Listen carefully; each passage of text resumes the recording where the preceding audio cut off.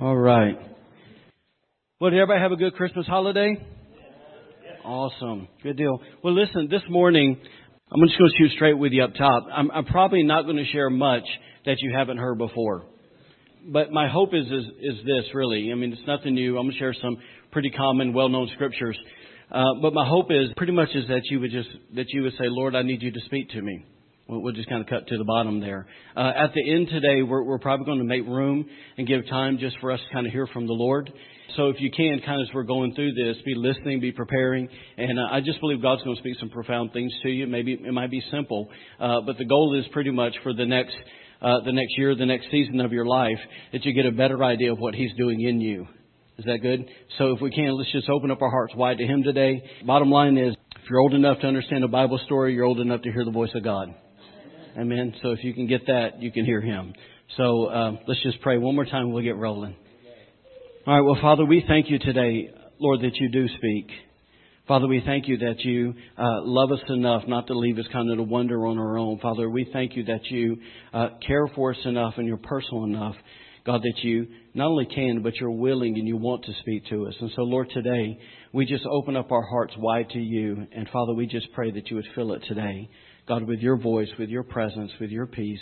Holy Spirit, we just welcome you. We welcome the anointing. We welcome your presence to come and rest upon us today. Holy Spirit, you are the teacher. Come and teach. Come and teach. We, as disciples, are learners. We want to learn from you today. And so thank you for just coming and just settling in our hearts. Father, if there's any clutter, God, anything that's just kind of running in our minds and our hearts, if we're thinking about this and that, Father, just help us to give you today our undivided attention. And Father, we thank you that you're faithful to meet us exactly where we're at. So Lord, thank you for your anointing. Thank you for your presence today. In Jesus' name, amen. I'm going to intentionally probably go pretty slow today. And let's kind of make this more of a discipleship moment. Is that all right with y'all? All right, good deal. All right. So listen, there's something really special, maybe even unique, that happens in our hearts during this time of the year.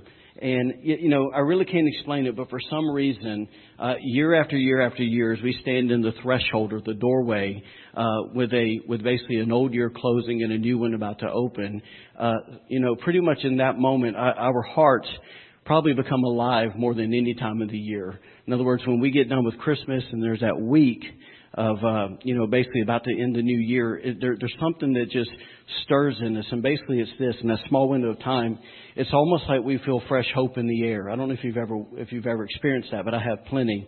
It's almost like we begin to dream of new purpose. We begin to dream of new possibilities. We dream of new beginnings. And how many of you guys know we need new beginnings? Amen. A lot of times in our lives. And, you know, it's kind of wild as we, in this week, as we refocus and we kind of recalibrate, we begin to search for new vision and new perspective. And, you know, the truth is, you know, probably turn on your TV on a Christian channel and there's somebody preaching about what this year represents. And there's people that are longing to hear some kind of prophetic word, some kind of moment for what God is doing in this year. And the truth is He does do things corporately in the body, but He also wants to do things that are very personal for us as individuals. And sometimes that has to do with what's going on in the corporate. Most of the time it probably isn't. Yes? Because He's so personal and He wants to be intimate with us. So listen, so during this time of the year, if we can maybe take a step back from the new vision, new possibilities, all that stuff. But if we really pulled back the next layer of the onion, really maybe the best way to describe what's happening in our hearts as we stand in this threshold is really three words. Is we desire change. Pretty simple. We desire changes in our marriages. If you're married in here, it doesn't matter how long you've been married. Ultimately, you can look at your marriage and go, man, there's things that need to change. Yes? Is that true? We want change in our kids, especially if you have kids that aren't walking with the Lord. You know, there's things, or maybe even let's back it up a little bit. Even if you have kids that aren't living to the fullest of what God has for them, there's something that even this time of the year that you're just going, God, please grab a hold of my kids. Please grab a hold of my husband. Please grab a hold of whoever that's in your life that you know that they just need the revelation light to come on and see how much He loves them and all that, and what the plan, the purpose, all those things. But we look for change in our relationships. We look for changes at our job, changes in our schools. We look at changes in our finances. Really, the list of things that we desire to see change is a variety. It depends on the person. It depends on the age of the person. It depends on the circumstance. And so anyway, so if we can maybe even go a step further into this, I think if we could maybe say it this way, remove all the clutter that's in all those things from our brain. At the end of the day, what we're really longing for is we're longing for change in ourselves. Is that true? Because really when we get down to it, what we're wanting is we think this, that if I can change, somehow that'll change my marriage. Somehow that'll change my kids. Somehow that'll change my job. Because it's really, that's where it's at, right? Because the truth is I've just learned, there's things that I may want to see change in my wife, but at the end of the day, God's more concerned with me than He is with her. Yes, because there's something about that, especially as the priest of the home, that I know if I change, it's going to release things in my household that would cause my kids to change and my wife to change. But, and God's not necessarily looking at her or my kids. He's looking at me, expecting me to change those things. Because at the end of the day, as the priest of the home, I set the spiritual temperament in the house. My wife should not. Right? If my wife does, then things are out of order. Is that fair enough to say? The Bible does say that. So, is what I found that during this time of the year, that longing that says, I need to be changed, makes us become maybe more self-aware than normal, right? It's almost like we take a look into the mirror a little bit longer, and we begin to take let me say it this way, a very needed, sometimes it's healthy, self-evaluation. Yes, are y'all feeling me? Basically it's is that when I look in the mirror, I finally start to get honest with myself. It's like as I once again refocus and recalibrate, I go, okay, let me be honest for this moment. And it's almost like, if we know it or not, but our hearts are really crying out what the psalmist said, search me, O God, and know my heart. And we can add that last part because I pray it all the time. God, if there's any wicked way within me, right? God, show me. Because the truth is that all of us are here, we're at different stages of our lives, but most of you wouldn't be here unless you really wanted to please God with your life. True? And so there's something in there that says, God, I really need you to search me and know me. And today I think is really a day where we go, because we're all humans, we all have stuff we try to hide, right? Yes? Now here's okay, if y'all don't believe me, here we go. We'll go with this. By the way, I'm going to go slow today. I'm not going to worry about a clock. Is that okay? All right, good. All right. I wish I had a few more hours to really say everything I want to say today.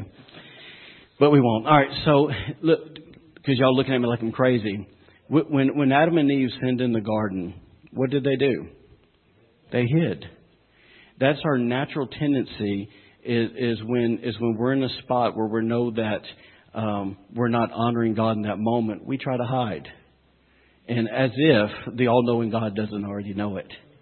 And it's kind of funny. I was watching, I watched Scrooge the other night, right? The old one, the old one. And so it's kind of funny when the first ghost came, the ghost of, what is that, future past or whatever? Yeah. Shows you how much I was paying attention. Anyway, so what did he do? Here's this old 70-something-year-old man that's mean as a snake, right? And he gets in his bed, and what does he do? He snatches the covers over his head. As if that's going to make everything disappear. And I just started laughing because I was like, that's so what I did as a kid. Are you following me? So, today, listen, we're so used to thinking that if we can somehow hide something that it makes it go away, but it doesn't make anything go away. God still sees it, right? So today's really a day of this, that we give Him permission, or maybe we hand over the keys and we say, Lord, whatever closet you want to look into it. It's okay. Hey, if you want to go to the attic, there's the attic door. You can go down, or you can go up. Sorry. If you want to go to the basement, there's the basement door. You can go down. Got ahead of myself. You feel me? That you give Him access to everything. Oh, hey, by the way, I got a shed in the back. That's where I hide something from my wife, but and I can't hide it from you. That's really today is what we're talking about. God will give you access to all things, because at the end of the day, I need to change. Yes? Amen. So listen, I don't know about you, but when I've, allowed God to do this process, this self-evaluation process, when I get honest with Him in my heart, time and time again, I have found myself looking for a reset button more times than not. Are y'all with me? In other words, there's something He exposes in my life, and I just wish I could just start over in that moment. Anybody ever been there?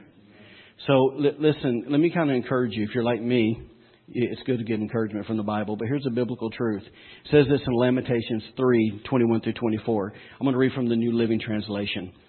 It says this. It says, "Yet I still dare to hope." Get that? Yet I still dare to hope when I remember this.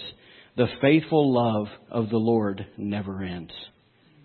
His mercy never ceases. Great is His faithfulness. His mercies begin afresh each morning. I say to myself, the Lord is my inheritance. Therefore, I will hope in Him.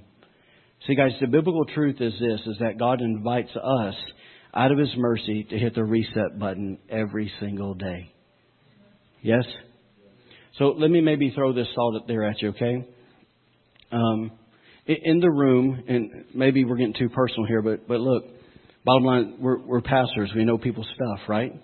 So we know what people struggle with and all that, and that's fine. We're family. We all got stuff that we're ashamed of in some way, okay? Or we could beat ourselves up. But listen, whatever's in your past, it could be a broken marriage, it could be broken relationships, it could be you name it, anger, resentment, unforgiveness, or it could just be you not walking with the Lord. At the end of the day, that promise is there for you. That today's a new day. That you can hit the reset button, and it's not that, unfortunately we still pay the consequences from things. In other words, I still got to go get healing in my heart. I still got to work through some issues. But at the end of the day, the Lord delights in showing people His mercy. And the reason He delights in showing us His mercy is because He loves us more than He hates our sin. Are you with me? That listen, if God hated our sin more than He delighted in mercy, we would never come to know Him. But because He's a loving God, because He's a good God, He delights in mercy because, once again, He just wants us to walk in relationship with Him. And that's why He can say, you can come to me with your mess. Just come to me. Just come. Bring that mess to me. Let's work it out. Let's get you healed. Let's get you on the right track, and then let's go. Right? Let me maybe step out here a little bit, okay?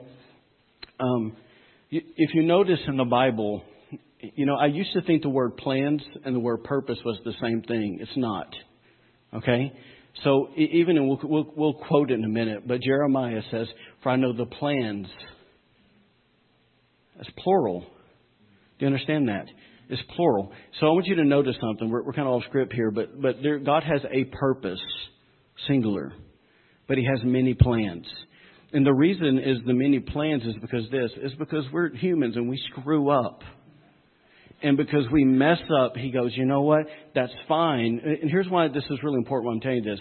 Because so many people think if they've had a divorce or they've had a second divorce or they, messed up in some way, okay, they've given away their virginity, whatever, you just name it. Go down the line, or maybe, we got drunk and did some stupid stuff. We went to jail, whatever. We all got a list of things. At the end of the day, that God says, you know what? I still have a plan to reroute you there. Makes sense? In other words, so many people think because they messed up, well, I'm done. I missed it. God had a plan. I'm done. That's not the way it works. Once again, God's the God of hope, and He's the giver of life. And so what happens is He's like the good old GPS that we all hate, and He reroutes us and gets us back on the track and say, okay, let's go now. Does that make sense? The reason I want to say it, because that's hope. That's hope, right? All right. We'll move on. So watch this. So going back to that verse where Lamentations, where His mercies are new every morning, I want you to please remember that He invites us. Get that? He invites us. It's Him not forcing us, not making us, but He invites us to forget those things that are behind us and reach forward to those things that are ahead. He invites us to do that. It's in this sense, okay? Maybe I'm dragging too much here. But, some of you guys, okay, so like Rachel and Mark are over there, okay? Dang, you called us out. All right, so they're over there. Well, guess what? They got invited to come hang out with Brian and Leah. They didn't have to come. Are you with me? But they accept the invitation and they came. It's the same way with God. He invites us to things, but because He created us with a free will, right? It's up to us what we do with it. And so here He is. He's inviting every one of us. no matter what, our past looks like. It could be major, it could be minor, whatever. But He invites us to forget those things, to put them behind us, and to reach forward to those things that are ahead. Now watch this. Not only does He invite us, but He also empowers us to press toward the call, which is in Christ Jesus. Do you understand that? Am I making sense? So He invites us to come, get forgiveness, move on. But then He comes and empowers us and enables us to basically accomplish that for which He's called us to do. So, because the truth is this, is without Him, we can't do it. We can't. There's no way to do what He's called us to do without Him and His influence and His anointing and His presence, right, on our lives to be able to accomplish that. And so, once again, He invites us and He empowers us. All right. So, that's kind of intro. All right. So let me really, what I want to focus on today is this, is I want to focus on that call. That's really, really what I feel impressed by the Lord that I need to share with you this morning. And so we're going to spend some time, and we're probably going to go somewhere that you don't expect, but we're going to talk about that call for a minute. So if you have your Bible, turn to 2 Timothy, please. 2 Timothy, chapter 1. 2 Timothy's right after 1 Timothy. Whew. I know my Bible so well. If you find 3 Timothy, we're going to burn that Bible. All right, so.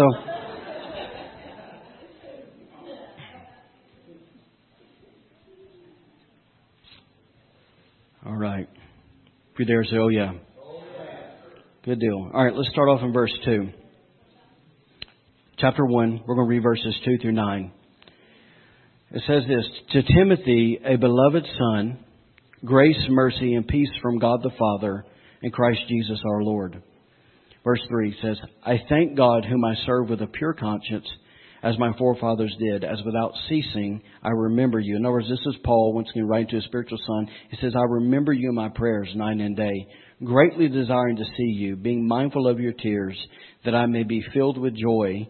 Says, when I call to remembrance the genuine faith that is in you, which dwelt first in your grandmother Lois and your mother Eunice, and I am persuaded is in you also. That's a pretty awesome verse right there. See the faith moving through the generations. Verse 6, here we go. We're going to start here. It says, therefore I remind you. Somebody say remind. Therefore I remind you to stir up the gift of God, which is in you through the laying on of my hands. We could preach there for a while, but we won't. All right, here we go. Verse 7 says, for God has not given us a spirit of fear, but of power and of love and of a sound mind. Let me just throw this out here at you. Once again, he's reminding him because obviously there was a need to be reminded. Okay? And we see the problem or the obstacle that Timothy was facing. And obviously Paul addressed it. He was struggling with fear. Okay? So, and then he reassured him that God's giving power, love, and a sound mind. But we can talk about that another day. All right, here we go. So, verse 8 says, therefore do not be ashamed of the testimony of our Lord, nor of me, his prisoner, but share with me in the sufferings for the gospel according to the power of God. In other words, we'll get there. Verse 9 says, who has saved us and called us with a holy calling. Can somebody say holy calling? It says, not according to our works, but according to his own purpose. There's that word again, his own purpose and grace, which was given to us in Christ Jesus before time began. Can you say before time began? All right, so the three things that I want you to notice there, obviously we already said them all, but the first one was this, is that Paul was reminding Timothy. What was he reminding Timothy of? He was reminding him that he was called with a holy calling. Okay, so when did this sacred call happen? Number 3, before time began. All right, so watch this, please, because I need you to get this. Okay, I know y'all tired. I know y'all been staying up and eating a bunch of garbage food the last week. All right, here we go. At the end of the day, listen, it doesn't matter how young you are in here. It doesn't matter how old you are in here. This is for you.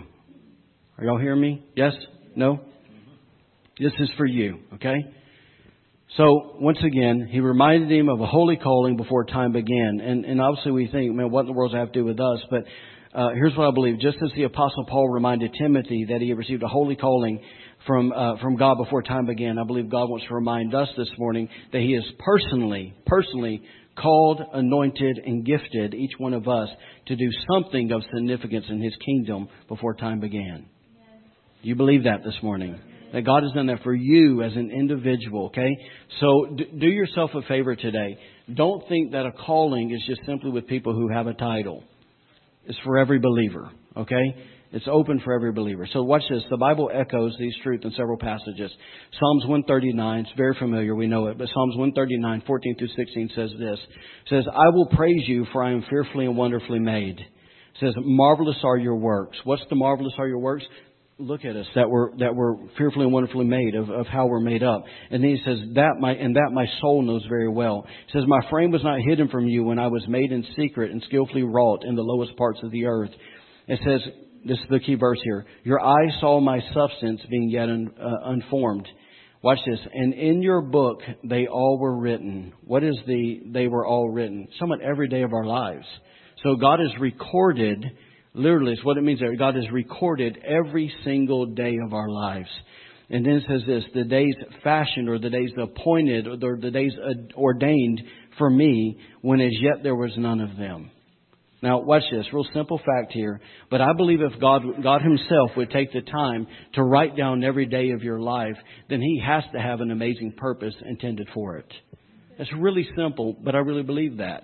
And you need to believe that for yourself, right? So in other words, if God did that for you, then surely he has something amazingly planned. Okay? And watch this. And this is the part where in our own hearts, we got to make sure we're not hindering that plan. Because we're really good at that. Okay, we're gifted in that. We have talent in that, of hindering it. But listen, we don't need to hinder it. Now watch this. Let's take a step further. I'm going to go ahead and warn you. I got a little definition crazy here, but it's good. All right? So Ephesians 2:10 is probably one of my favorite verses in the entire Bible. I love this verse. It says, for we are his workmanship, created in Christ Jesus for good works, which God prepared beforehand that we should walk in them. So let me maybe set this up. Most of us know that the verse before this, in verses 8 and 9, says, for by grace you have been saved, right? We know it's obviously not of ourselves, but it's a gift of God, right? So that we can't boast, but we understand, God, thank you. Here's what happened, at least with me, okay? We'll take a little rabbit trail here. The moment, because I didn't really grow up in this thing, okay? But the moment that I gave my life to Jesus, instantly, I knew I was going to preach the gospel. I knew it. Now, that scared the crap out of me, okay? Because at that point, I didn't know anything. You know, the best way I can kind of liken, and some of you guys have been in the military here, it's almost like when you take a young kid and you're saying, hey, look, man, the military is a great route for you. You're going nowhere, okay? You have no aspirations. This will create discipline in your life. It'll provide schooling. It'll provide blah, blah, health care, which is very needed in these days, right?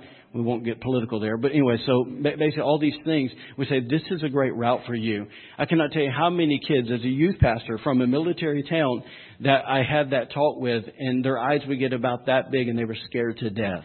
Because the only thing they saw themselves is there in that moment being in a firefight, just ducked down behind something, getting bullet shot all around them, and they were scared to death and said, I can't do that. They were looking at it from an untrained mind. Are you with me? But guys that have been trained, obviously they get out there and obviously one of the greatest militaries in the world, they handle business, right? So when I said that prayer, I was looking at it when I realized I was called to preach, I looked at it from an untrained mind, right? Instead of going, okay, God's will empower me, enable me to do these things. Now, side note here, okay? So you may be sitting here and you go, you know what, Pastor Quinton, when I heard from God or when I gave my life to Jesus, I didn't hear, hey, this is what I'm going to do. It doesn't happen that way for all people, but you do have to walk it out. And let me say this, if you don't know what God's called you to do, you really need to go spend some time on your face. And you need to pray because God will show you. Listen, it is more important to God that you fulfill his plan for your life or his purpose for your life than it is to you. Are you with me? So he's not hiding it from you. He wants to show you, but you need to put yourself into a position where you can show that you're trustworthy to receive it. Is it okay to say that? I'm going to look at me like I'm crazy. In other words, you know, bottom line is I just got to go seek him and he'll show it to me. All right. Taking too many rabbit trails. Going back to the verse. For we are his workmanship created in Christ Jesus for good works, which God prepared beforehand that we should walk in them. I want you to notice a few words here. The word good here, this is a good word. Here we go. It means this.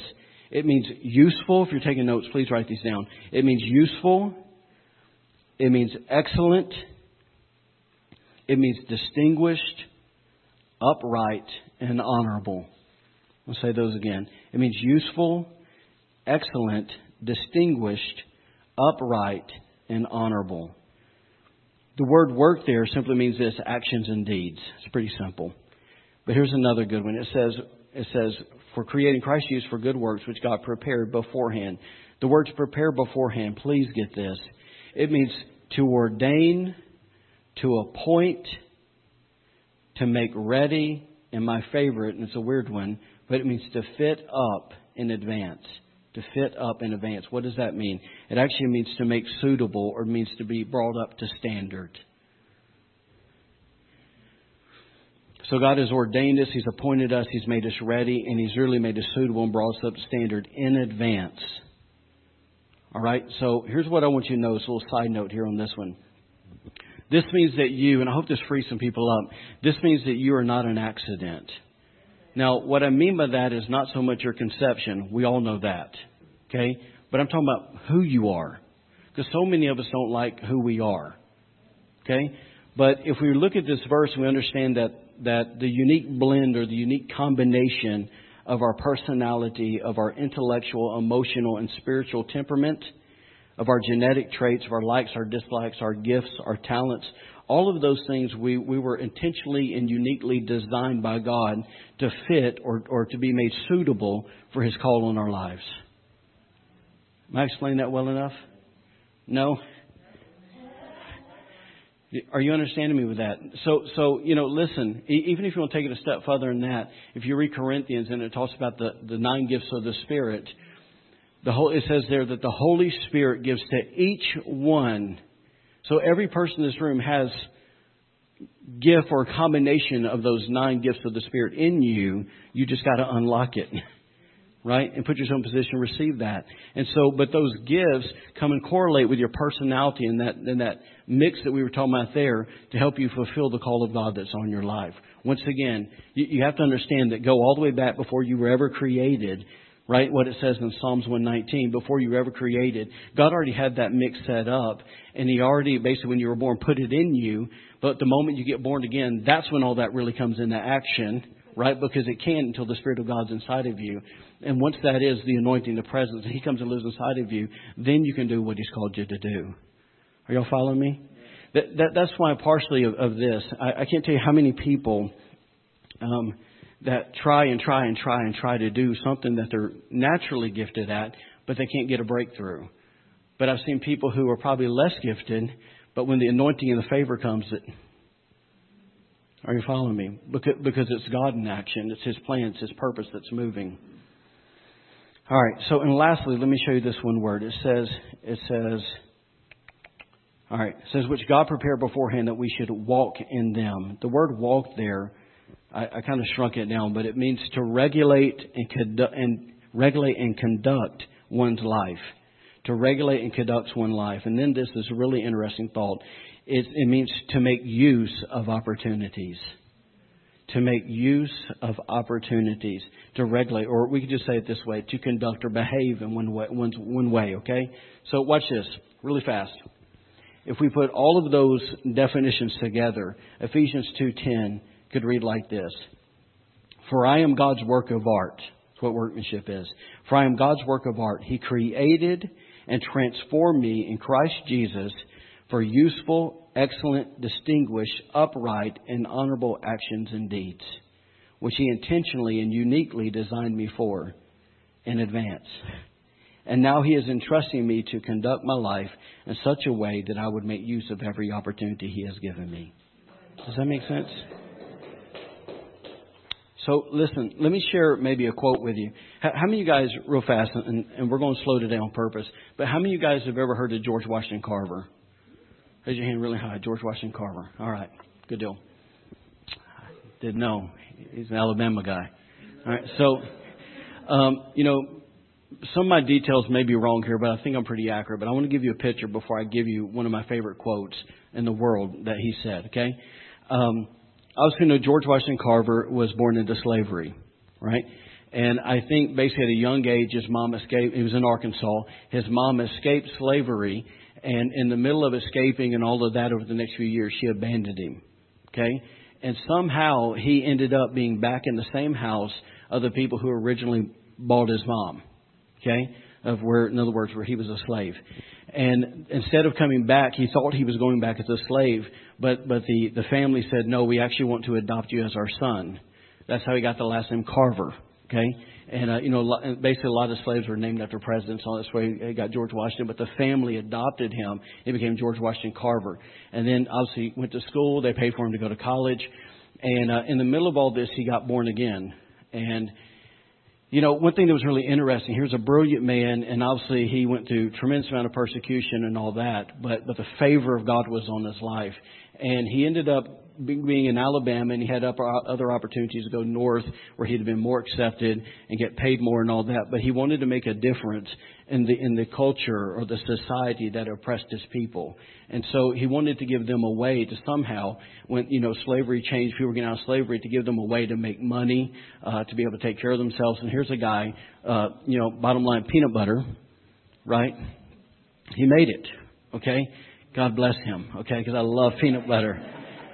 Reese's are like Reese cups. That's my jam. All right. So anyways, so he made, hundreds of uses for peanuts because he wanted to stay with the crop that was grown in the area.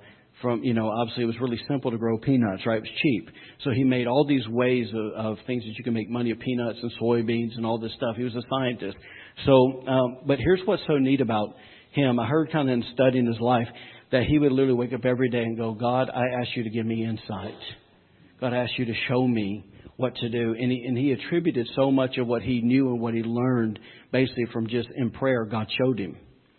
Pretty cool, huh? So he said this quote, and I hope that you let it land like a sledgehammer in your heart today. He said this. He said, no individual has any right to come into the world and go out of it without leaving behind him distinct and legitimate reasons for having passed through it. What a statement, huh? Yes, is it there? Awesome. No individual has any right. And you got to remember where he came from, okay? Because he shouldn't have done anything, right? No individual has any right to come into the world and go out of it without leaving behind him distinct and legitimate reasons for having passed through it. And I guess I can ask today, what's your reason for passing through this life? What are you going to do that's distinct and legitimate? Where are you going to leave your mark? Are y'all following me? Are y'all following me today? Now listen, everybody is not called to be, an Abraham Lincoln or a General Patton or whoever. I mean, you kind of go down the list of great men and great women that have lived. But let me maybe ask you this, okay? What legacy are you going to leave your family? Let's get where it's really simple. When here's the thought that really rolls in my mind and heart a lot. Of when it's my turn to be in a casket and they're doing my funeral, what do I want my kids saying about me? What do I want my wife to say about me? What do I want my coworkers to say about me? Are y'all following me? What are my friends? And that really, and we'll talk about it in a bit, but that's where your core values of life come from. That's how you define success. Success is not in the car, the house, the money. It's in none of that mess because it all goes away, right? At the end of the day, your legacy is where you really make your greatest mark. And I want my kids to know that, man, Dad loved Jesus. That's it. That's the first thing I want to say. He loved God. And not just that he loved him, but he walked with him. Because there's this verse in Genesis 5:24. It says, and Enoch walked with God. And I love the next part. We're kind of going to side note, but it says, and he was no more. That is the secret of walking with God. This flesh becoming no more. That's it. So we can walk with him and know him. Right? I don't want to hinder that. So anyways, that quote right there, I just think that's the kind of approach that we should have in life. It's so easy. Listen, and I'm with you guys. It's so easy to go, okay, let's go do my job and let's make money so I can provide for my family. And then let's just... And you're running that rat race and you forget in the middle of every bit of that what's really important. What's really of significance. here's the key word, what's really eternal. Yeah? What's going to last? In other words, in Corinthians, when that fire hits, what's going to be left? You know, listen, it's not that he was really good at video games. God don't care about that. Right? Well, he was really good at this sport. God don't care. He doesn't care. What lasts in eternity is what happens from my life to another person's life. And that's why it's so important that we love like He loves. Yes? Amen. All right. So going all the way back to the top, we talked about evaluation process, right? So I think when it comes to the evaluation process, we need to be willing to ask ourselves gut level questions. Okay? And it's not just, listen, the world is so thinking New Year's resolutions, right? But in the kingdom, we're in a continual evaluation of our own hearts. It's not really, honestly, it's not really just this time. It's just where we as people tend to be a little bit more focused because we're hearing about it. So we go, oh, that's a good idea. Let me do that. But at the end of the time, we should be doing this continually before the Lord in prayer. We should, every time we read the Bible, that's really what's happening, right? It's an evaluation process. And so we need to come away from all that, though, and ask us gut level questions. And then here's the truth. We need to have the courage to answer them honestly before the Lord. Once again, that's the hiding thing. A question comes up from the Lord, and we go, I don't want to deal with it.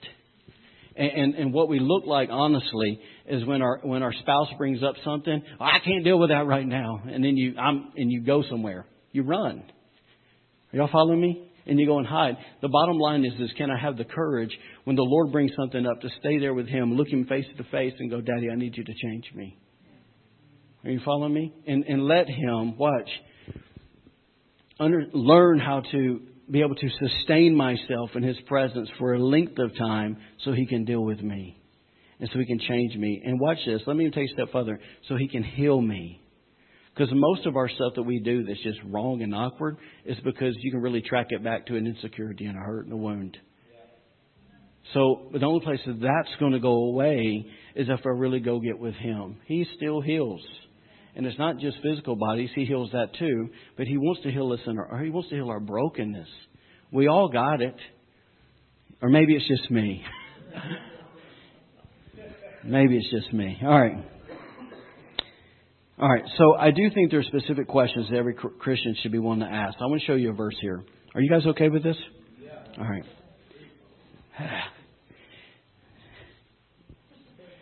All right, so let me show you a verse here. Ephesians 4. Ephesians 4, verses 1 through 6. In fact, if you have your Bible, turn there. We really need to get in the habit of bringing our Bibles and taking notes, by the way. It's very good to do that.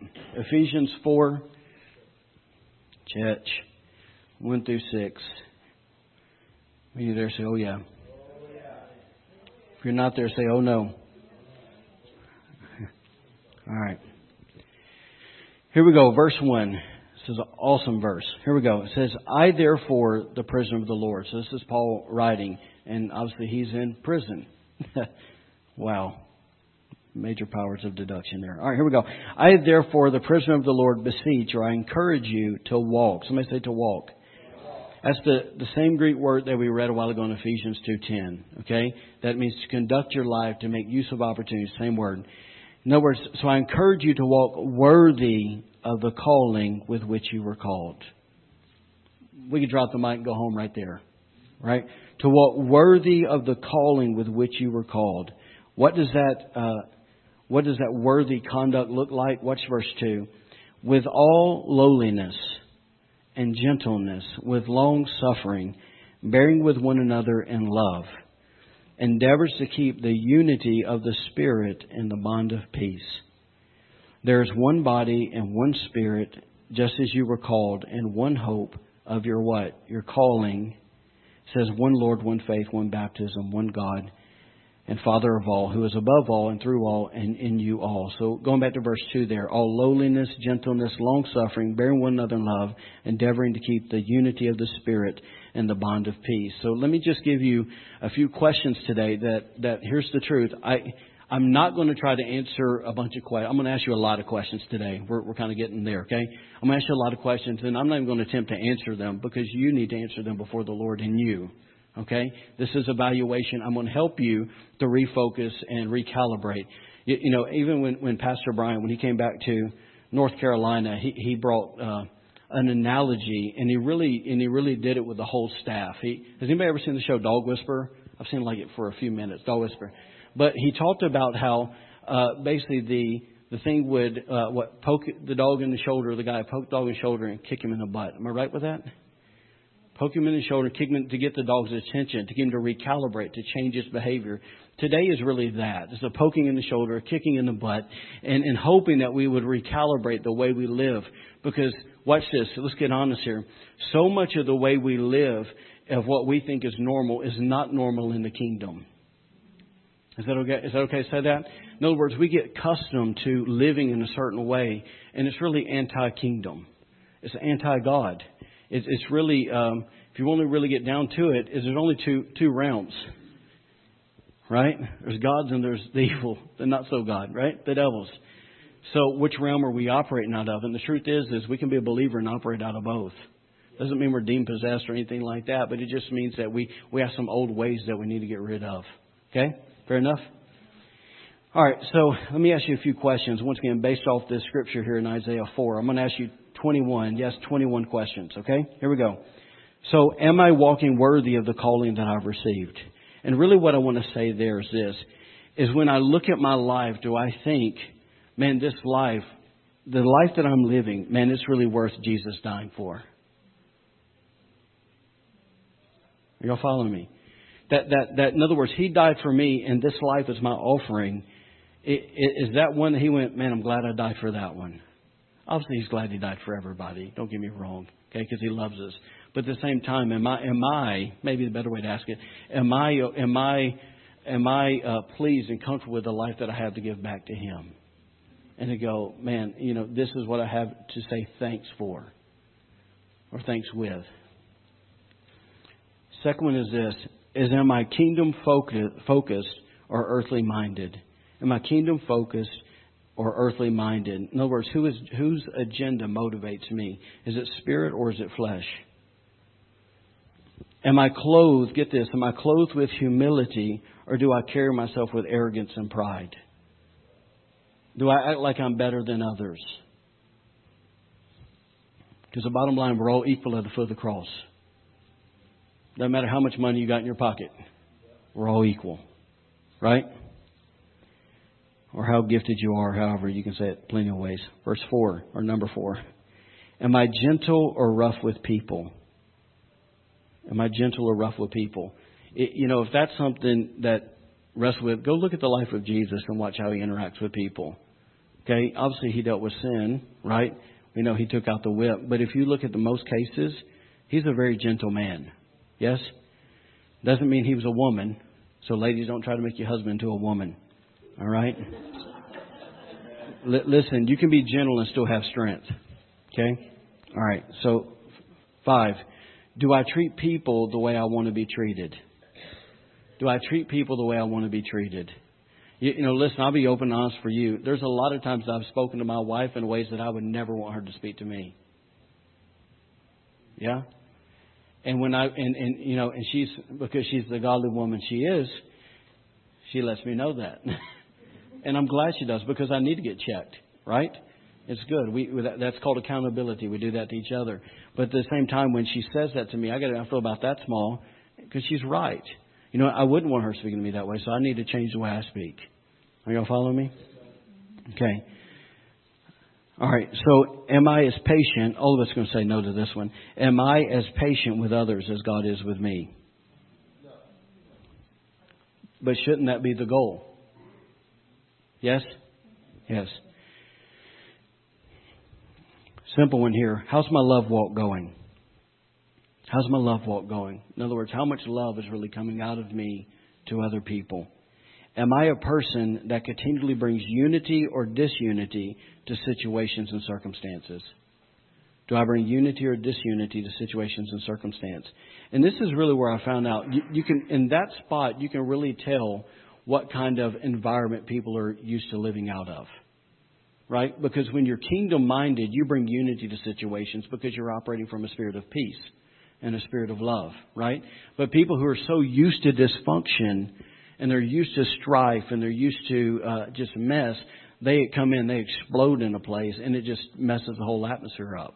I'm going to ask you in a second, but I do want to make you aware of something. That when you walk into the room, guess what? If you're really in tune with Jesus, the kingdom comes with you, and you have the ability to change atmospheres and places. You do, okay? Yes, we believe that. But the opposite is true. It's the same principle. If I'm in all my funk, then guess what? When I walk in the room, I can change it just like that too. And if you take a moment and you stop, I guarantee you have a friend somewhere along the line that everybody was having fun, and when they walked in the room, it was done. You know why? Because they brought their mess in the room, right? They brought their dysfunction, their insecurities, and literally it's like somebody let the air out the balloon. It's like the life just leaves. Are y'all okay with this? All right, 5 of you. Awesome. All right, here we go. So do I bring encouragement or do I stir up stuff everywhere I go? Let me pick up the pace. Am I a giver of life or do I constantly speak death and negativity over every person in every situation? This is a big one. How much God's peace do I carry? Am I at peace in my own heart? Watch this. Do I change atmospheres for the positive or the negative? Do I release God's peace or the devil's confusion everywhere I go? Is the Holy Spirit at peace around me? I'll explain that in a second. Is the Holy Spirit at peace around me? Watch this. There's a guy named R.T. Kendall who wrote a beautiful book called The Sensitivity to the Spirit. And in there, we all know that the Holy Spirit, when the day Jesus was baptized, that the Holy Spirit came down in the form. He's not a dove, but he came down in the form of a dove. Okay? And think about what a dove represents. Peace. And watch this. There in his book, he told a story about a pastor and his wife. It said, they lived in Israel, and there was a dove that came and made its nest above basically the doorway of their house. Pretty cool. And they noticed this, that when him and his wife would argue, the dove would leave. And the dove would, basically days later would kind of come back.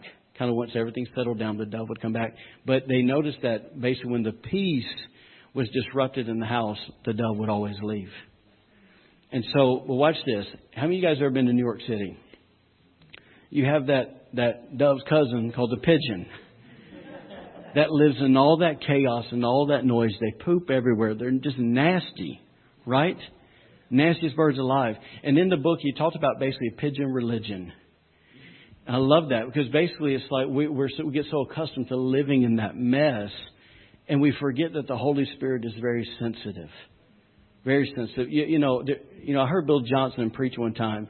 I was in Charlotte and I went to a service that he preached, and he talked about, and I remember him being on the platform, and he said that he tries to live his life like this because the Holy Spirit's a dove, and he imagines that the Holy Spirit's on his shoulder, and he said, he walks real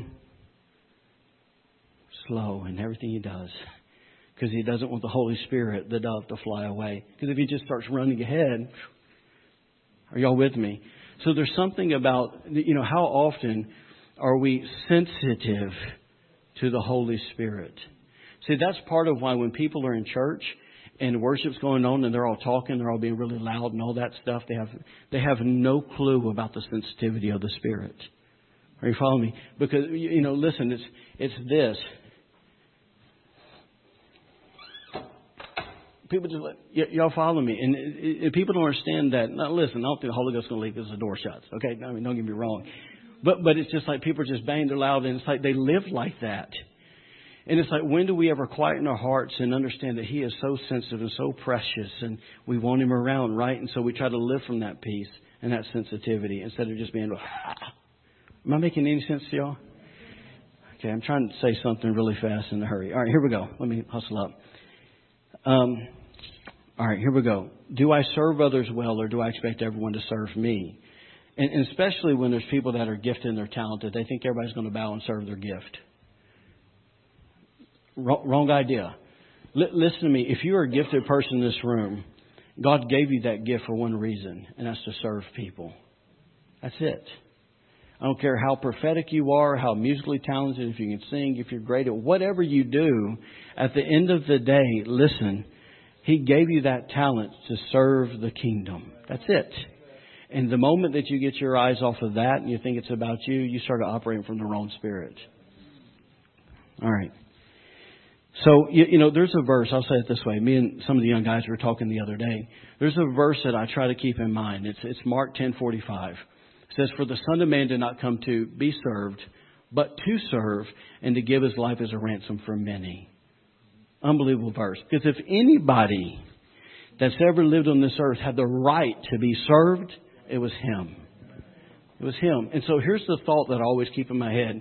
Because, I've seen, here I'll put it in our ballpark in our world, and, only maybe a few of you might understand this, but I've watched so many pastors get to a point that they think what they used to do when they were at this level in the church, they think they're above that. No, they missed out. Here's what the senior pastor means. It means that you are the senior servant. That's what it means. Are y'all following me? And so, listen, understand that there's things that you delegate and there's all that stuff. But at the end of the day, in your heart, you got to be willing to serve where nobody else serves. Are you guys understand what I'm saying? And the thought that I try to keep in the back of my head is this, is the moment that I think I'm too good to serve is the moment that I think I'm too good. Let me say that I'm better than Jesus. Are y'all following me? And I'm not better than Jesus. How's your prayer life? How's your private worship life? How is it? Does it exist? Does it exist? Because let me shoot straight with you, okay? I don't care if you're called to change the nations. It will not happen unless you got those things down. It will not. I don't care how gifted you are and what great purpose God has in your mind. It will not happen until you learn how to read the Word. And I mean devour it. And it won't happen until you learn how to pray a long time and spend with Him. Not no toilet paper sunshine prayers. No quick things. But I'm talking about really pray until you really learn how to get on your face and worship the King of Kings when no music's playing and no band's there motivating you. Until you learn how to dig in that area, you're going nowhere. Is that okay to say that? Listen, when I pray for the church, when I pray for you, that's really what I pray. God, that they would love the Word. God, that they would love prayer. They be people of prayer, and that they be people of worship. That's really the goal for me in all of this, is that you just learn how to walk with Him. Because if you learn how to walk with Him, then all the rest will happen. Listen, if you're a parent in here, you understand that intimacy came before fruitfulness, right? You were intimate, and then you bore a child. We'll get really plain there, okay? Hopefully I don't need to break it down more than that. All right, here we go. So, no, don't do that. All right, but listen, it's the same way in the kingdom. Intimacy always precedes fruitfulness. It's the moment that we try to be fruitful where we're intimate that it's all about us and our works. And guess what? They're going to burn up. Yes? All right. So, 20. Sorry I'm taking so long. No, I'm not. All right, here we go. I am, but I'm not. All right, here we go. So let me go back to the private worship real quick. Maybe this is a question. Here's kind of something I ask myself. Am I as deep as I really want to go? You understand? In my own worship, am I as deep as I want to go? Am I satisfied? Because I think in every believer's heart, we need to be satisfied with being unsatisfied. Does that make sense? Because there's always a deeper spot with Him.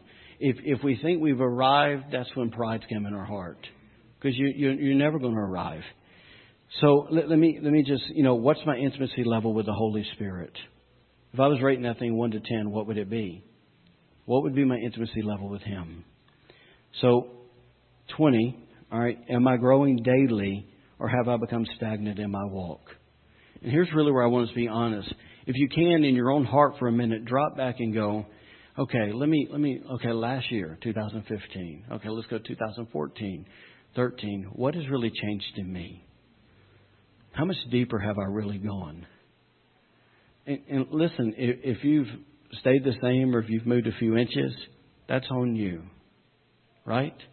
Because we have an invitation and we're constantly moving forward. Now, listen, let me kind of give you some grace here. I have spent times in my life where I went 6 months going, God, where in the world are you even at? I'm praying, I'm reading, God, where are you at? And I don't feel like I'm changing a whole lot, but it's so funny. It's like when I get, I used to say this to a lot of young guys that I talk to in my office. I say, fellas, every year I look back at the previous year and go, Quinton, you were so stupid.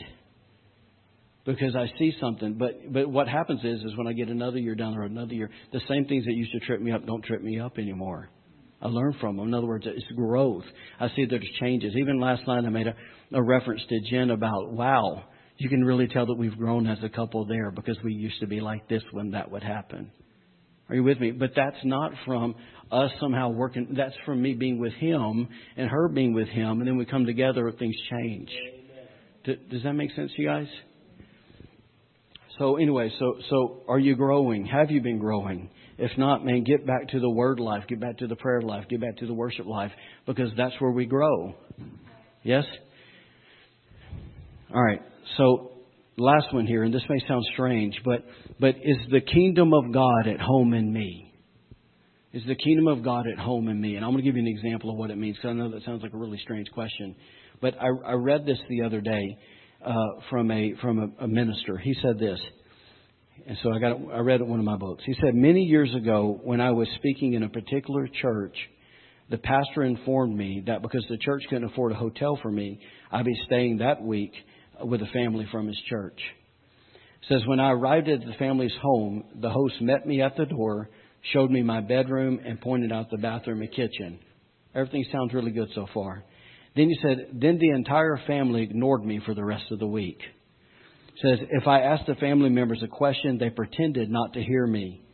When it was time to eat, they informed me that it wasn't their responsibility to feed me and that I could just take care of myself because they weren't there to nurse me.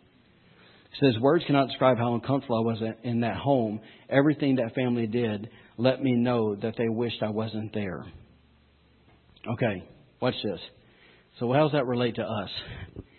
In the context, I'll kind of go back to what he said. He shared the scripture that says, let the word of God dwell within you richly. And the word there is actually home. And obviously we know that we are a home of the Holy Spirit, right? God dwells within us. And so basically, does the Word Himself, does God dwell within us richly? In other words, is He at home? Is He comfortable? Or have we somehow relegated Him to certain days, certain moments? Or do we give Him access and make Him the centerpiece of everything and include Him in everything, in every conversation, in every, not just when we bow our head and pray for a meal, but in every moment? How about this? In every argument, do we include Him? Are you following me? Yes? But do we include Him? Do I include Him in every area? So, here's something, actually an old quote. It says this, and this will tell you. It says, your actions speak so loud or scream so loud, I can't hear what you're saying. So in other words, it's this, that it doesn't matter how much you say you love Jesus. At the end of the day, your life and your actions reveal how much really at home He is inside of you. Because if He was in home inside of you, He'd come out in about everything you do. Because He'd be that involved. Does that make sense? All right. I got to hustle. Here we go. Let's go fast, okay? Some people are about to go sleep on me. They're going that turkey coma. All right, here we go. All right, so basically the way we answered all those questions there, all those 21 questions, that really determines how much I've allowed God to set His kingdom or His home up in my heart, my life. And so once again, is He comfortable with me? So, all right, so why am I asking these questions? Because this reason, all of us know Jeremiah 29:11. For I know the plans I have for you, declares the Lord, plans to prosper you and not to harm you, plans to give you hope in the future. The reason I'm asking these questions is because we all know that, but sometimes we forget, once again, if we like it or not, that those plans that God's talking about there, they hinge on, almost like a door, they hinge on, they depend on the answer to every one of those 21 questions. Meaning this, if those things aren't rooted and established in my heart, all those questions, then guess what? I'm never going to fulfill the plan that God has for me. Is that true? So listen, many Christians hear verses like this, Philippians 1:6. 1:6 says this, being confident of this very thing, that He who begun a good work, that good work is the same thing in Ephesians 2:10. Once again, that's excellent, that's upright, honorable, worthy, all those things. That He began that work, that says in you, that He who's begun a good work in you will complete it until the day of Jesus Christ. Now watch this. So many Christians hear that and they relax, they get lazy, and they get entitled because they think God's going to just do everything. Are y'all following me? Yes, no, yes. In other words, we forget that we have a major part to play in this. Major part, okay? And so, the big thing is, I've said it a few times here, but there's no such thing as autopilot in the kingdom. Right? I think I told you guys this before, but Charles Finney, when he would go and he would stand in the mirror every night and he would ask himself, am I closer to God right now than when I woke up this morning? If we did that kind of stuff, even me, our lives would probably be a little bit different. Because what would happen if he said no, he would go spend time with God until he felt like he was. Right? So, in other words, he lived with the approach, and guess what? God's working this thing through me, but I got to go do my part too. All right, so let's see if we can land this thing. Okay? A few quotes here that I just kind of, you hear quotes, you hear scriptures, things just kind of attach themselves to you, and they kind of become a main part of how you view life and all that. Here's a few for me. I heard this years ago that a person said this: the reason only a few people are changing the world is because there's only a few people in this world that are willing to change themselves. Are you following me? It's like, listen, when I ran the school of ministry, fellas, all right? When I ran the school of ministry, all these young guys, what do you feel like you're called to do? Let's go. I wanted to go to the nation. I want to do this one day. Okay, what you want to do? And everybody's talking about changing the world. Nobody ever mentioned, I want to change me. But to understand that the route of changing the nations is changing you. That's the route. It has to happen to me first. And so, and basically this, let me kind of encourage you in this. There's a quote that John Bevere used to say is this: what you will not confront will not change.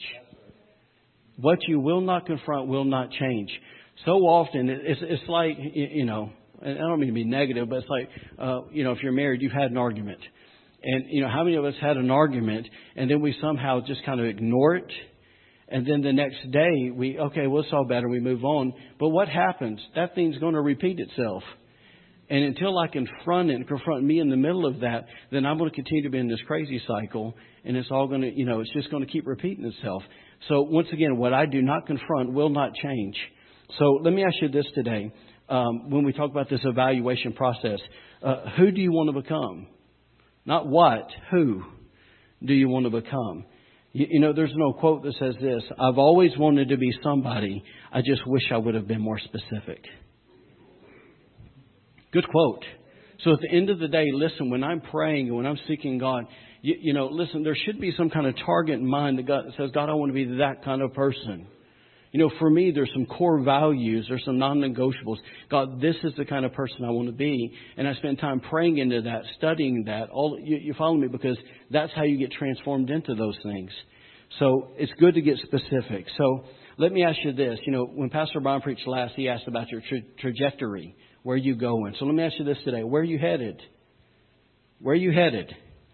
The bottom line is this. The decisions, please get this, the decisions that you make today will determine your tomorrow. The decisions you make today will determine your tomorrow. I have learned that nobody ever arrives anywhere on accident. A good spot on accident. You have to be very intentional about where you're going and what you want to do. It's kind of like this. We're a church. At least I'll say for me, I love prophetic ministry, okay? I love prophetic ministry. God's given me some powerful prophetic words in my life. But I have known that when I receive those prophetic words, I can either sit back and go, okay, God, prove it. Do your thing. Or I can go, okay, God, how do I need to come in agreement, alignment with this? What do I need to pray into? What do I need to change so that can be fulfilled in my life? Here, I'll give you a great example. I might have told you this before.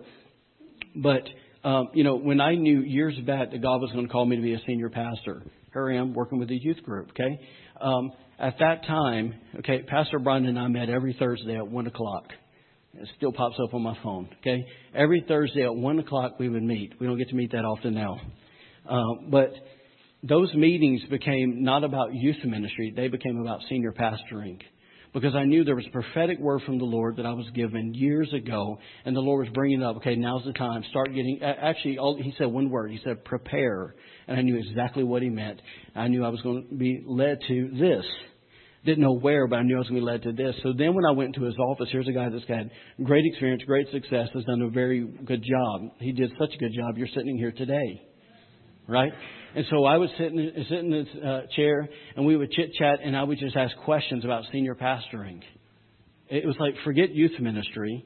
If something comes up, we'll deal with it. But I need to know where I'm going. I need to prepare. I started reading books. I started getting with people who were senior pastors or higher up in the executive world. And I began to ask question after questions because I live by this motto, good questions get good answers. So I'd be intentional when I get around people to ask certain questions because I wanted to know. Are you feeling me? So in the middle of that, here was the motivation. I had a friend tell me this. His name is Damon Moore. He and I were on the same journey, except he was number 2 man in the ministry he was in. But we both left. The month I left to come here, he left from North Carolina. He went to plant a church in Orlando. So, which is cool. He used to work for the Orlando Magic. So he's kind of like going back home. So to plant a church. So anyways, but he said this to me one day. He said, Quinton, or he calls me Q. My thing that I always think about all the time is that when the church calls me and says, hey, listen, Damon, we've been praying, we've been, looking for a pastor, and as we've fasted and prayed, we think that it's you. He said, Q, at that moment, I don't want to say, guys, I'm sorry. I haven't done what I needed to do to be ready to come and do that. Are y'all following me? Yes? So when he said that to me, I'm telling you, that thing exploded inside of me. It may seem real little to you, but it exploded inside of me. And I knew, okay, God's saying prepare. So he's preparing it on my end. He's preparing it on the other end, wherever we're going, whatever we're doing. And now it's my responsibility to do my part to get ready for that so that when it happens, guess what? It's game on. Let's go. Are y'all following me? So that's why it's so important for you to go, okay, God, what have you called me to do? Because if you don't know, listen, guys, if you don't know what God's called you to do, then you're going to wake up every day and you're just going to wonder. And I mean, wander from Alabama. That's how we say it, Alabama. You're just going to roam in life, meaningless, without significance. That's not what God designed you for. Are you hearing me? There should be something every day that quickens your heart, that causes you to go pray and say, God, I need you in this. If I don't have that, I need to go find it. Yes? So, here's a quote that I heard. I remember exactly where I was at 21 years ago. A guy named Richard Crisco said this. He was preaching and it was, I don't know, there's probably about 7,000 of us there, something like that, maybe 5,000. And he said this. He said, imagination without follow through is mere fantasy. Because here's the thing. So many of us can sit back, lay in our bed at night all cozy and dream about doing stuff for God. But until you begin to follow through on some things, guess what? You're just living a fantasy. Yeah, you got to follow through on some things. So today, here's what I'm believing, that God's going to speak to you. And hopefully that He's going to give you some things that you need to do so you can prepare for what He's called you to do. Yes? All right. So watch this. Let me show you a verse, and we're almost done. Thanks for being really patient. Yes, I've went an hour already, but thanks for being patient. All right. So let me show you a verse here. Habakkuk 2:2 says, Then the Lord answered me and said, Write the vision and make it plain. Write the vision and make it plain.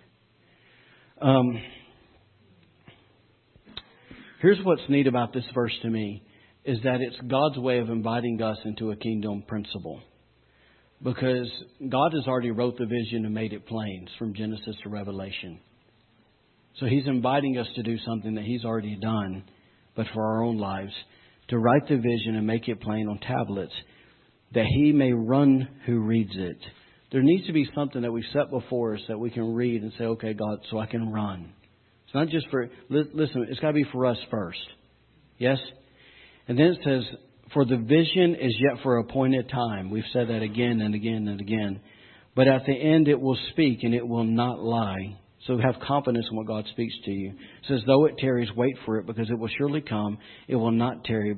And then it says, behold the proud, his soul is not upright in him. This is the last part, it's very key. But the just shall live by his faith. Just shall live by whose faith? His. Not somebody else's. Your own faith. Can't lean on anybody else in this. Got to be your own. Okay? There's that old saying in the last quote I'll give you, that if we fail to plan, we plan to fail. If we fail to plan, we plan to fail. So listen, what's the plan for your life? Okay? So do me a favor here, okay? Do yourself a favor. Raise your hand if you have something to write with and to write on. Y'all hang tight with me, okay? All right, so watch this. Austin, come here, please. Micah, come here. If you do not have something to write on or to write with, lift your hands, please. Take those. Take those. Amen. Lift your hand, please. All right. Hold tight. Here's what we're going to do, okay, today. Once again, thanks for being patient. What I want to do in a second is I just simply want to play some music. And I told you at the beginning that we're going to make room. We want to hear from God, right?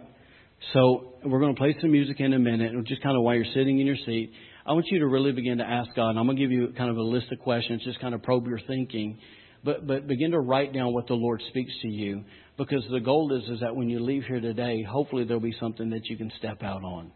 Fair enough?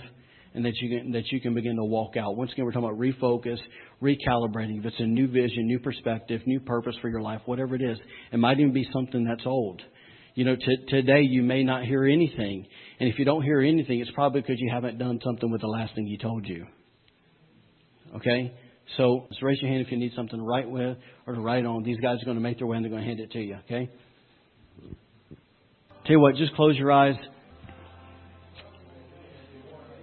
If you have your phone, you can do it on your phone. We're modern. All right. All right, so let's just close our eyes really quick and we'll pray. Father, we thank you for today. Lord, we thank you that you do have a plan and a purpose for every one of our lives. And Lord, I just ask, Holy Spirit, that you would come this moment. First of all, that you would wake us up. Secondly, God, that you would just begin to speak to our hearts today. God, help us to take an honest and needed and healthy evaluation of who we are, where we're at, where we're going. Holy Spirit, we just pray today that your voice would be released. And God, that you would speak to us. God, if there's any hindrances in our own heart, our lives, God, that keep us from hearing, Lord, we ask you to remove it. And Father, just peace of God, just settle in this place. Settle in our hearts. Father, we make room for you to say whatever you want to say. So listen, as you're kind of this mindset, and you can turn the music up a little bit, it's fine. I want to read a few questions to you here, just kind of probe your thinking. But think about this. What does God desire to do in me during this next season? What is God speaking? What has God been speaking to your heart? How does He want to fulfill what He's been speaking in your life? How does He want to fulfill His plan? You know, to even ask yourself in an honest way, is there anything that's hindering me from fulfilling the call on my life? What do I desire to change in my life? And please don't think about other people and situations. Think about in you. Things that you can be responsible for. What areas do I need to grow in? Maybe it's I need to be more consistent, more disciplined. What are some old challenges and obstacles that I need victory in? What areas of my life do I need to surrender to the Holy Spirit? What are some relationships I need to establish, to improve, or to work on? What needs to happen in me so I can be more successful in my Christian walk? What are my core values? What are my non-negotiables? So we're just going to turn this music up a little bit and just believe that the Holy Ghost is going to talk to you.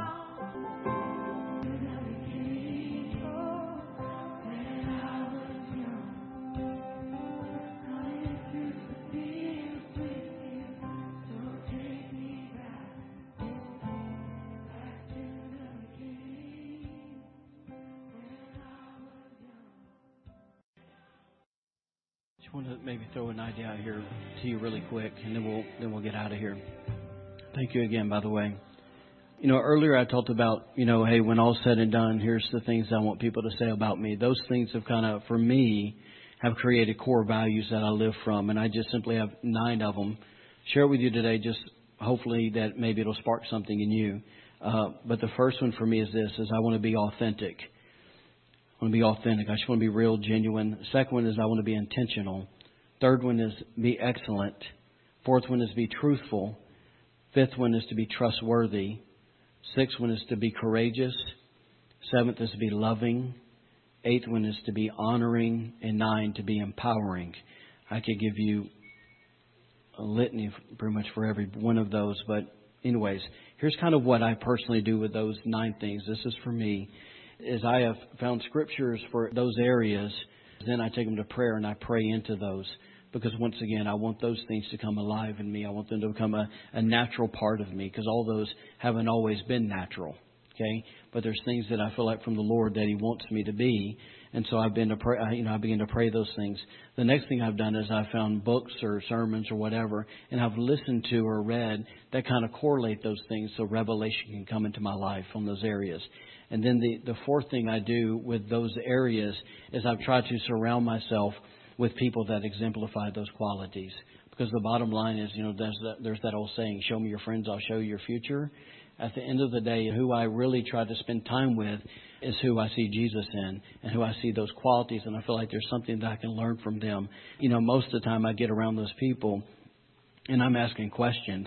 Once again, and I'm being very intentional in my questions because I'm trying to get somewhere. Does that make sense? And I'm hoping that I can learn something from their strengths. Anyway, so hopefully that makes sense to you. Okay, can you guys stand to your feet? So 2 quick announcements before we pray here. The first one is this. It's just a reminder that the office will be closed this week. If you need us, obviously we're available. You can still email us. We'll check our emails. And the last one is this. When you go out today, on the table in the back there, you'll see a thing for an awesome ministry here in the city that we support. It's called CareNet. And CareNet works basically with women that are considering abortion or just trying how to raise their kid. Awesome ministry, powerful. So, like I said before, we support that monthly as a church. But what they are hoping is that people would make a $5 a month donation. And they're hoping that they'll get enough people that will cover their costs throughout the year. So I just encourage you to pray about that. There's more information in the back. Once again, a powerful ministry, a great ministry to sow seed into and partner with. All right, let's pray one more time and we'll get out of here.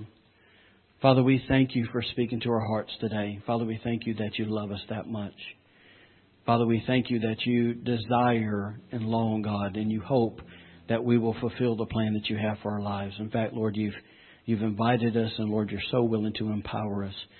Lord, not only as individuals, but also for those who are married in here, as couples, Lord, that you've called us to do great and significant things in your kingdom. And so, Father, this list that we have, God, you know what's on it because, Lord, you spoke it to us.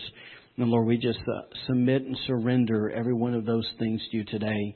And we ask, God, that you would come as we surrender them. God, that you would help us. Holy Spirit, we ask that you would come and help us to get victory. And over every one of these areas, we ask that you would help these areas to be rooted in us so we can fulfill it and fulfill your heart and your plan for our lives. And so really just, Lord, we're asking for help. And we're asking for encouragement in life. God, we pray that you'd breathe life into it. And Lord, in fact, we ask today that it wouldn't be a difficult thing. In fact, Lord, we ask, God, that which has been difficult in the past, Lord, we pray that it'll be easy in this season because it's a season of grace. And so, Lord, today, just release your grace, God, over every one of these people. Father, we thank you, God, that your mercies are new every morning. Father, we thank you that there's hope and there's life, that there's no condemnation. But, Lord, it's just bottom line, you're just happy. You enjoy, you delight in us walking with you. And so, Father, thank you for helping us even from our own hearts, delight to walk with you. So, Lord, we just honor you and we give you these things today. God, watch over us as we go today. In Jesus' name we pray. Amen. Amen. God bless you guys. If you need prayer, Miss Marion, Mr. Bob will be up here. And so will Angela and my man Ben over there. They'll be here if you need prayer. God bless you guys.